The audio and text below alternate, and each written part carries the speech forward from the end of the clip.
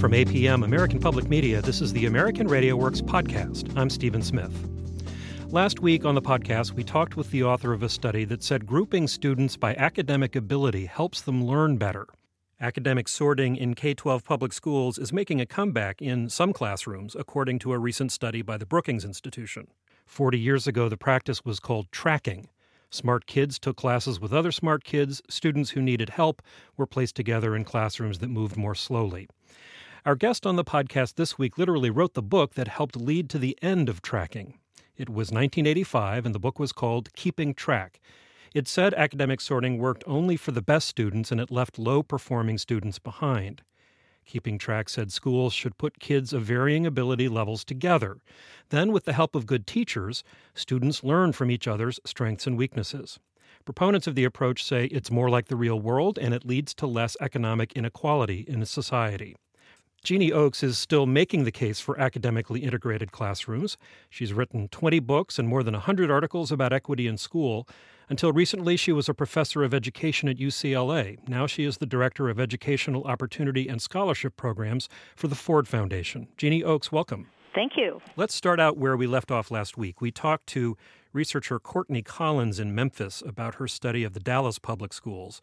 She found that both low and high-performing students did better on tests when they were in classes with students of equivalent skills. What do you say to that? You say sorting still does not work. There's a long history of empirical work and a clear conclusion that is quite different from the one that is drawn about the Dallas study. Grouping students by ability has either no effects on student learning for any kind of students, or that it depresses the learning of the lowest achieving students. Now, on the one hand, it is often said that including kids with fewer skills or who are performing less well in a class with higher performers is good for the kids kind of at the low end of the scale. How is it good for kids at the upper end of the scale? An analogy that I like to use is the human family. That children learn the most challenging things they will ever learn, extraordinarily complicated cognitive tasks, in families. And families are composed of groups of people who teach each other and learn together in the context of doing real work, in the context of working across various abilities. There's nothing as heterogeneous as a family of children of different ages. Learning is a very social process, and we see children learning the most challenging thing they will ever learn in their lives in those heterogeneous groups, being supported by people of other abilities and other levels of accomplishment. And I think that there's a lesson in that for how we ought to think about instruction in schools. Well, what doesn't work about sorting? In what way does it create these inequalities? Well, one of the things that happens, first of all, the idea is that if kids can be sorted into classes with other students of very similar abilities, that teachers will be able to tailor the instruction to the particular levels of ability in that classroom. That assumes a whole lot of things. One, that ability is fixed, that it's stuff that kids have in their heads and that it doesn't really change over time, and that we can accurately identify who is low ability, middle ability, or high ability, either generally, which often happens in elementary school classrooms when kids are grouped together for the entire day, or subject by subject. There's a lot of empirical work showing that, in fact, we do a terrible job of figuring out who is in each of those ability groups, so that we end up with classrooms of kids that we presume are similar in their abilities, but in fact are very diverse classrooms. Then what happens is that in the effort to tailor instruction to the levels of the kids, we put into place a system that provides very different learning opportunities to different children. So if kids are thought of as low ability, they get exposed, for example, to far fewer words in reading classes, which we know is extraordinarily important in kids' cognitive development, is being exposed to large number of words and developing vocabulary.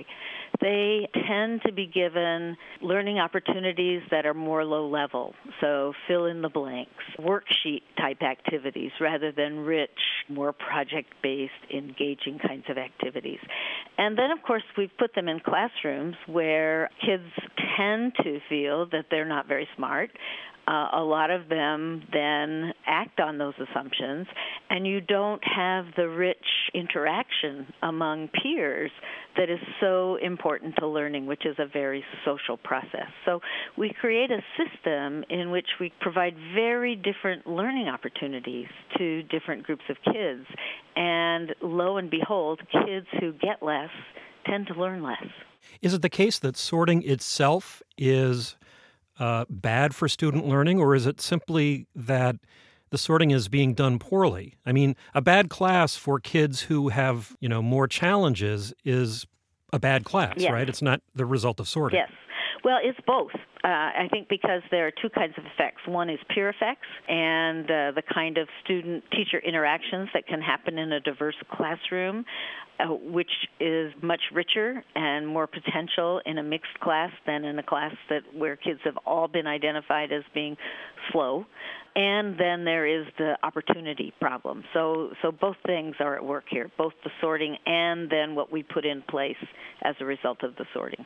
The Brookings Institution found that it appears that sorting is on the increase in this country. Do you see that yourself, and how prevalent do you think it is? The Brookings paper is a very interesting one because they asked teachers whether they grouped kids by ability within their classrooms. And this is very different practice than the idea of having a whole classroom full of lower ability kids, middle ability kids, or high ability kids.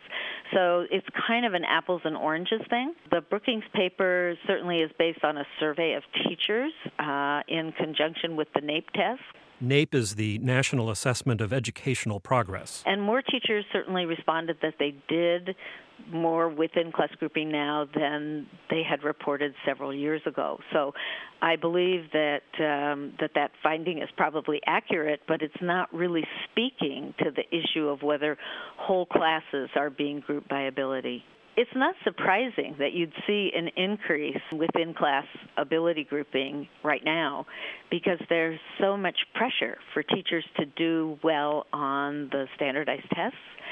And as we know, those tests are constructed, the ones that count under No Child Left Behind, to show how many kids are at different levels, basic, proficient, advanced.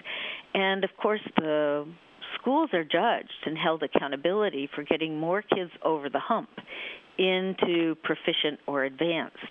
So it makes perfectly good sense that under those circumstances, teachers would group kids together and then especially focus on what are called the bubble kids, kids who were kind of just below the proficient level, and really do a lot of drill and practice with them and getting ready for the test so they can bump more kids over that level to proficiency. A number of states are going to be adopting the Common Core state standards in language arts and in mathematics. These are a set of standards that some 40-plus states have agreed to use in the school year 2014 to say what students should know at particular levels.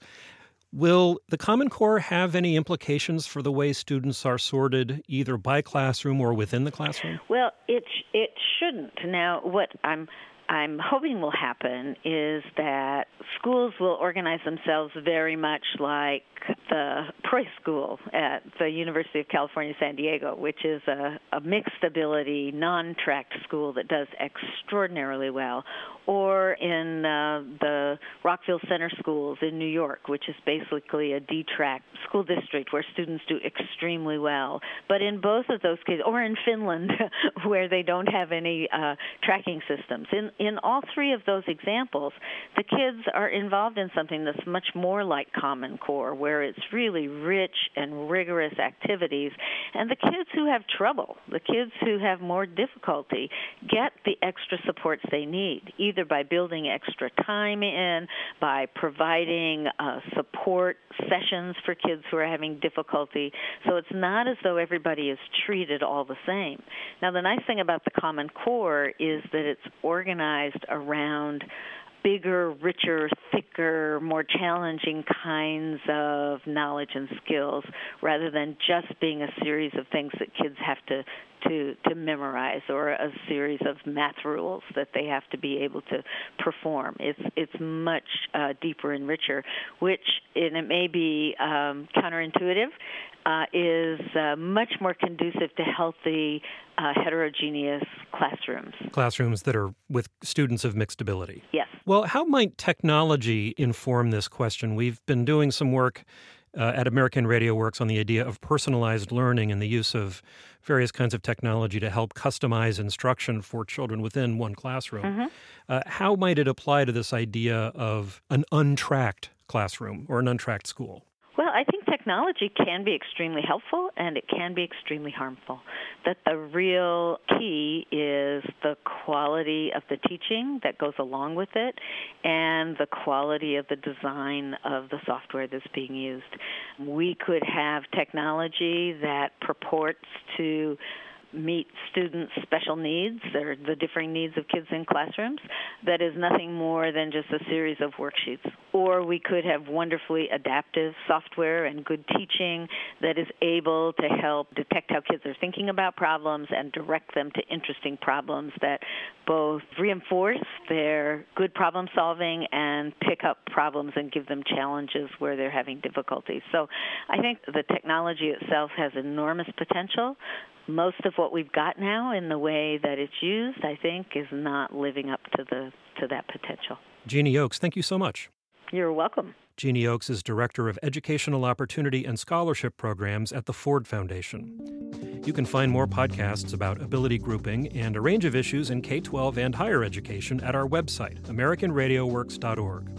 While you're there, browse the archive of more than 100 documentary projects and let us know what you think of our coverage. AmericanRadioWorks.org. We're on Facebook at American.RadioWorks, and you can follow us on Twitter at AMRadioWorks. Support for American Radio Works comes from the Spencer Foundation, the Lumina Foundation, and the William and Flora Hewlett Foundation. I'm Stephen Smith. Thanks for listening. This is APM, American Public Media.